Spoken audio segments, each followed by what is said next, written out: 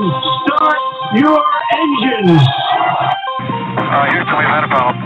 Mr. Gorbachev, tear down this wall. The only thing we have to fear is fear itself. I'm not a crook.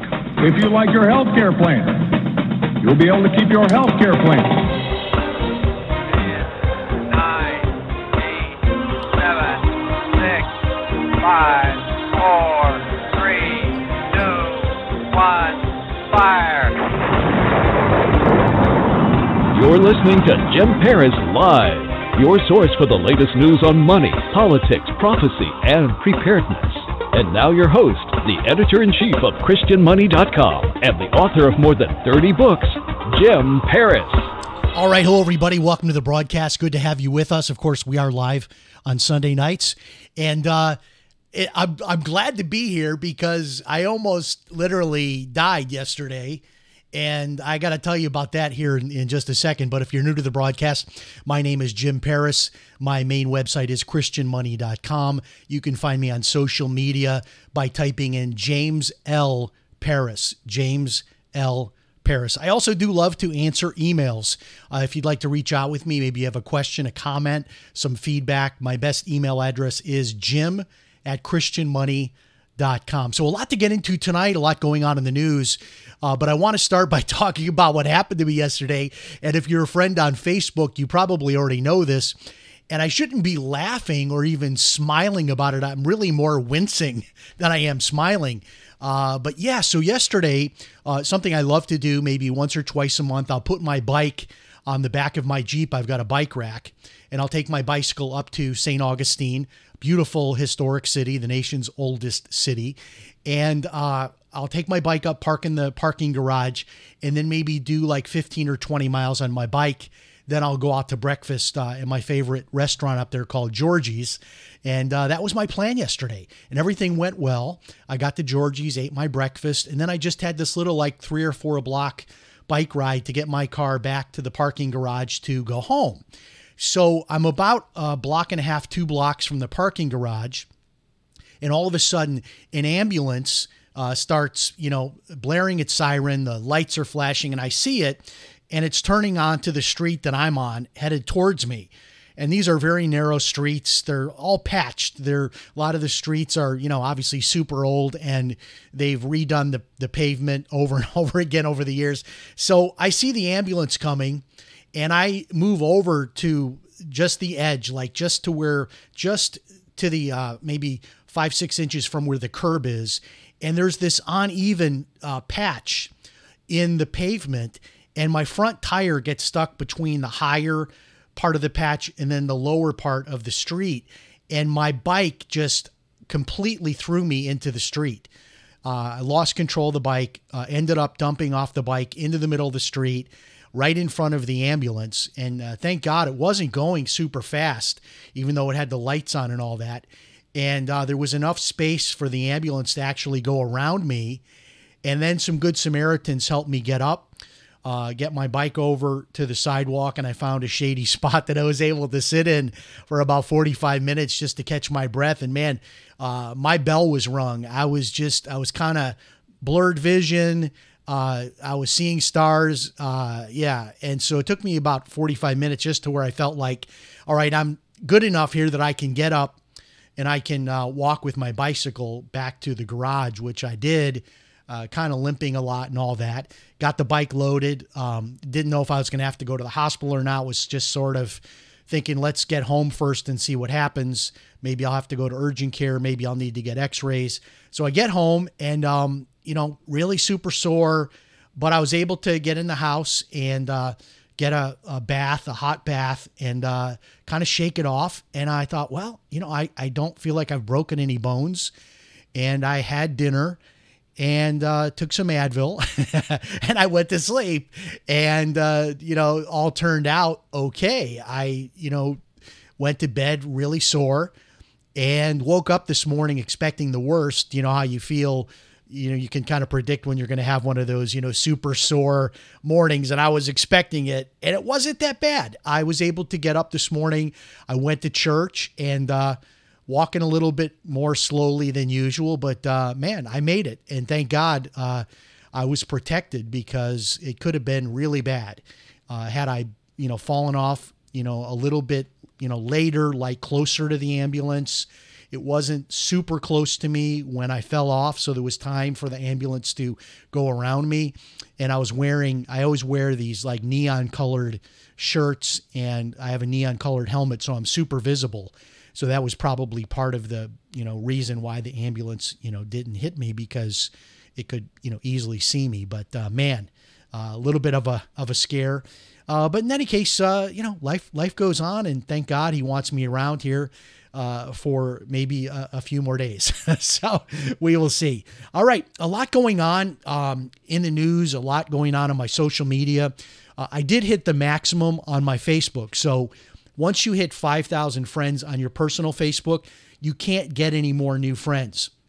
So what's been going on is every time like it drops back to 4,999, immediately another friend gets added. So it's not impossible to get in there, but the cool thing is that everything pretty much I post on my personal page, I also post on my Facebook a business page for Christian Money. So if you just type in Christian Money, all as one word, you'll find that page, and that has an unlimited number of slots that you can follow. So in any case, I've been posting a lot about mortgages because about 8 weeks ago, I actually started working again in the mortgage business. About 3 months ago, got my mortgage license back. And a lot of people don't know that I used to own a mortgage firm in Daytona Beach for several years. And it's a lot of fun being back in the mortgage industry. I love it. And I've been posting a lot of videos about it. But I wanted to mention one video that I've gotten the most response on so far, which was a little bit surprising to me. Not completely surprising, but a little bit surprising, about reverse mortgages. And I plan on doing a lot more about reverse mortgages because honestly, there's a lot of misunderstandings about reverse mortgages, and I don't think they're for everyone. But in the right situation, they do make a lot of sense. In this video I posted, I shared about how I recommended to my parents 15 years ago that they get a reverse mortgage. They were in such a situation where it did make sense. And had they not gotten the reverse mortgage, there's no way my mom would still be in that home 10 plus years after my dad passed away. So it does make sense for the right situation. And I've got a lot of people contacting me with questions about reverse mortgages. And I'm licensed only in Florida to help people with a reverse mortgage, but I can refer you to one of my associates in the other states. If you contact me, I can still refer you and make sure you get taken care of. So that's something you can do. And tomorrow on Monday, I'm posting another new video about reverse mortgages. This one's kind of interesting. It's about how you can actually use a reverse mortgage to buy a house. So this isn't where you already own the house and then you use the reverse mortgage to create an income for the rest of your life, or at a minimum, just wipe out your mortgage payments depending on how much you owe. This is where you don't own the house and you can actually use a reverse mortgage to buy the house. And that's going to be tomorrow. I'll be posting that on Facebook on my personal page and also over at christianmoney.com.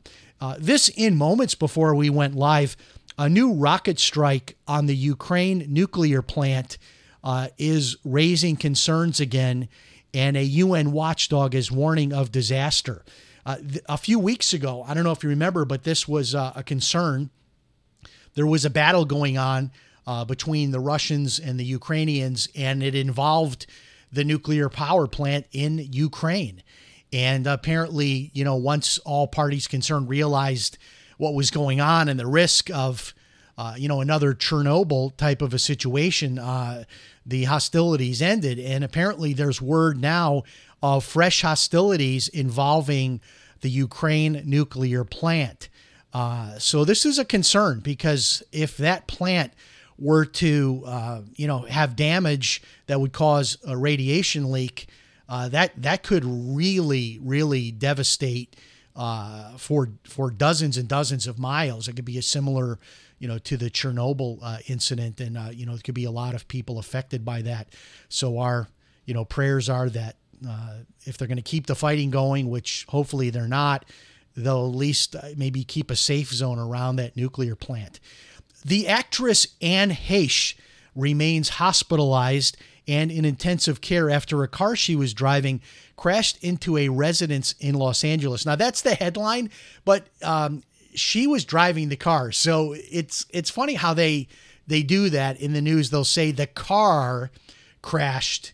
They kind of like make it that she didn't crash the car, but she did. We don't know the story. Maybe she had a medical emergency. We don't know. And sad story. They say she'll be in weeks of rehabilitation. She did live through the crash, and she remains hospitalized. Elon Musk, who of course weeks ago put in an offer to buy Twitter, has now, obviously walked away from the offer to buy Twitter. But Elon Musk is challenging the Twitter CEO Parag Agrawal to a public debate on bot count. And so if you remember, Elon Musk has been alleging that a large amount of the activity on Twitter is from bots. So these are not real people. These are computer programs using artificial intelligence that sort of post and reply and all the things that you can do on Twitter and like posts, etc., that this is happening not by people, but by bots. And of course, this came up in his deal with Twitter, where he was going to buy Twitter, but then wanted them to be able to, disclose how much of the activity on Twitter is organic and how much of it is bots. And they would not disclose that, allegedly. And that's when he walked away from the deal, which is now a major lawsuit, for billions of dollars. Really interesting, though. And it makes you wonder how much of the activity on social media is bots versus actual real people. You just don't know. And especially when you get into politics and celebrities, you wonder how many actual real people are following these celebrities and these politicians, and how much of it is fake.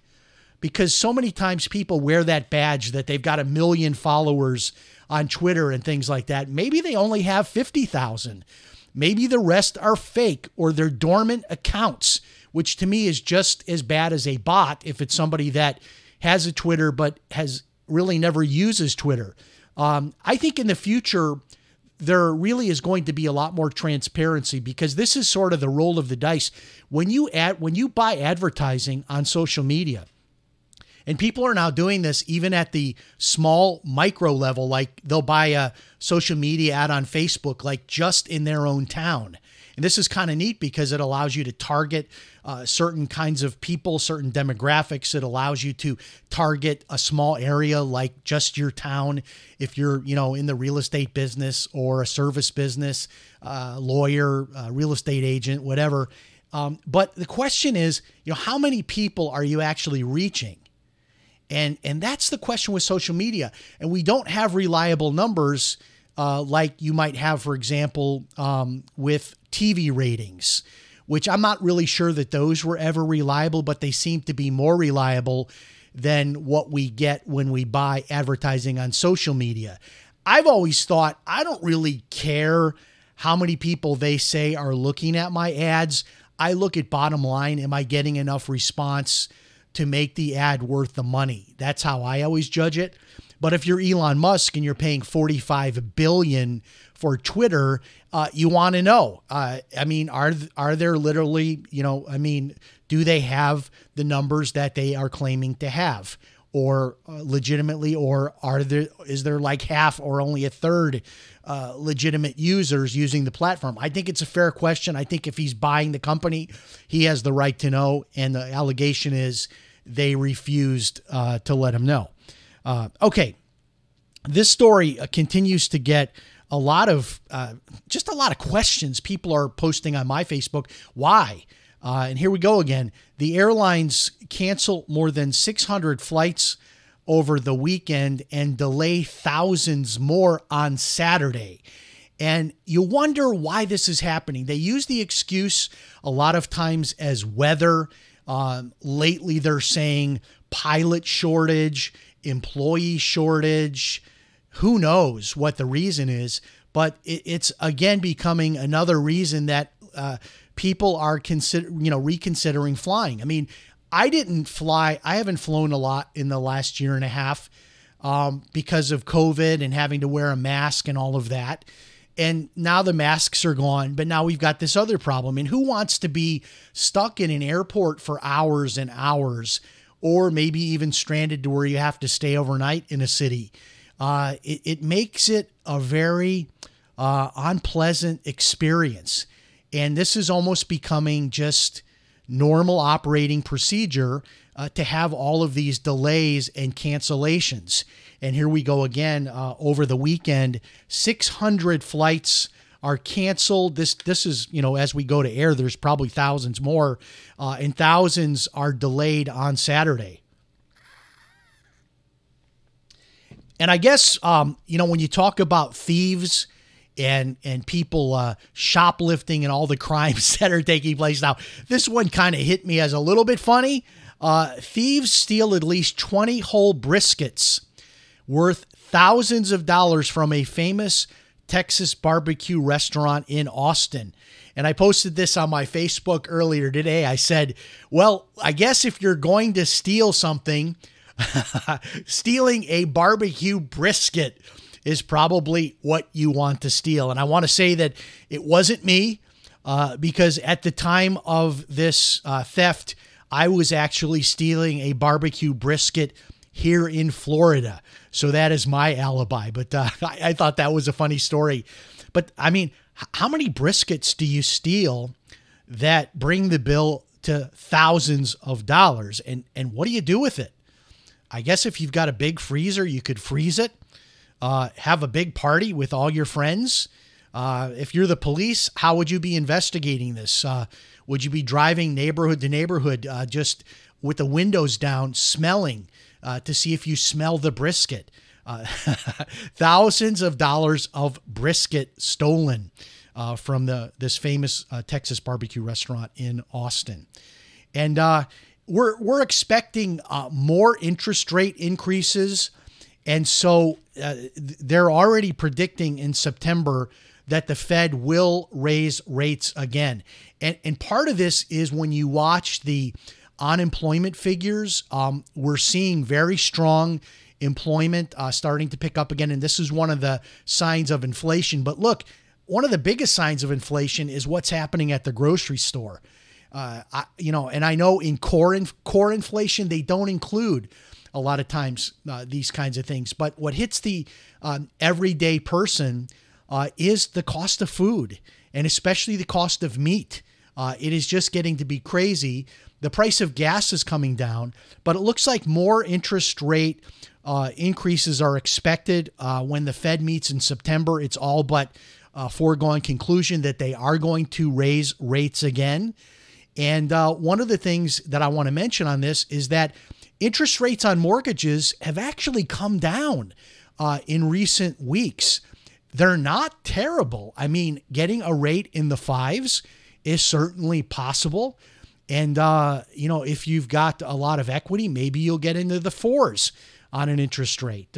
Again, if you want to get in touch with me about mortgages, you can send me a private message on Facebook or email me. But I can work with you if you're here in Florida or refer you to someone in the other states. But this is a good time to look at locking in, if you're doing a refinance, if you're trying to you're out there thinking about buying a house. This is a good time to lock in your rate because it looks like rates are going to continue moving higher. And then this story I thought was fascinating because, credit scores affect everybody. And now that I'm back in the mortgage industry, I see this every day where if somebody's got, the 700 score, they get a certain great interest rate. But if their score is 699, they don't get that great interest rate. And there is a new class action lawsuit against Equifax. And this is because there was a software programming error earlier this year that led to thousands of people having inaccurate credit scores. Now, this news story says that the scores could have been off by as much as 25 points or more, and it's going to be hard to know who is actually affected by this. But this has been announced. It's in the news. And one of the things I always hate about these class action lawsuits is that the lawyers get all the money, and you might, if you get a postcard in the mail and you fill it out, you might end up getting $5 or $10 somewhere down the line. It seems like that's always been my experience. But again, credit scores, they're sort of mystical and mysterious as to how they're calculated. But now we know that due to a software programming error at Equifax, people were hurt by this. Their scores were reduced by at least 25 points or more. Florida real estate values. I wanted to talk about this just for a couple of minutes. One of my new friends is a real estate agent, and we were out to dinner on Saturday night, and we had this discussion about Florida real estate values. So the studio that I'm in right now is in my house that I bought in 2010 for $125,000 that, according to recent estimates, is now worth $450,000. So you're talking about the price of my house has gone up almost fourfold in 12 years. Fantastic. But are these prices sustainable? So there's two arguments really about Florida values. So the one argument is that Florida is the next California, and a house like this that I live in could be worth $1 million in a handful of years. It could be worth $2 million in 10 years because that has happened in California. The other side of the argument, which my friend was making on Saturday night, was, look, we don't have the jobs that they have in California here in Florida. We don't have Facebook and all these multi-millionaires from stock options and all these tech companies. We don't have these opportunities. But, maybe he's right, but we are seeing more industry moving into Florida. Just a 45-minute drive from my home here is Jacksonville. Jacksonville is now picking up a lot of major corporate moves. So we're starting to see the corporations moving into Florida, but we're also facing this new phenomenon of the remote worker. So it really is no longer geographically going to limit an area like Florida because we don't have the corporate headquarters maybe that California has because of the remote worker phenomenon. So I'm still subscribing to the idea that Florida is the next California. And I'm telling people, if you plan on moving to Florida, get here soon because I believe prices are going to continue to go up. And as far as the lenders that I work with, being back in the mortgage industry, I'm seeing a really aggressive posture of lenders wanting to lend money against real estate in Florida. And that tells me that lenders are making the same bet, that they believe that the price of Florida real estate is going to continue to go up. There is a new scam that the Better Business Bureau is warning about. It's called brushing. And I read about this today, and honestly, I don't see the scam here. So let me tell you what this brushing scam is. I don't know how they come up with these terms, but so brushing is when you go to your front door and you get a package from Amazon that you did not order. So there it is. It's got your name on the box. You open it up and there's something in there. And of course, according to the law, when you get a package like that, you're allowed to keep it and you don't have to pay for it. So here's the quote unquote scam. The brushing scam is that after you get the free item, you'll be contacted by the company that paid for it, asking you to go to Amazon and write a review. And so supposedly this is a scam because you didn't give them permission to send you the free stuff. And supposedly it's a scam because they're asking you to write a review on the item you didn't actually buy. You know what? Scam me. If you're a company that is involved in this so-called brushing scam, I live in Palm Coast, Florida. Look me up. My name is James Paris. And send me your free stuff and I'll write a review for you. I don't see the scam. I've never had this happen. There is a company that I like. It's called Snag Shout. And they have such deals where you can go on and get stuff for free or super cheap. And you don't have to write a review, but it's sort of like a gentleman's agreement that you will write a review.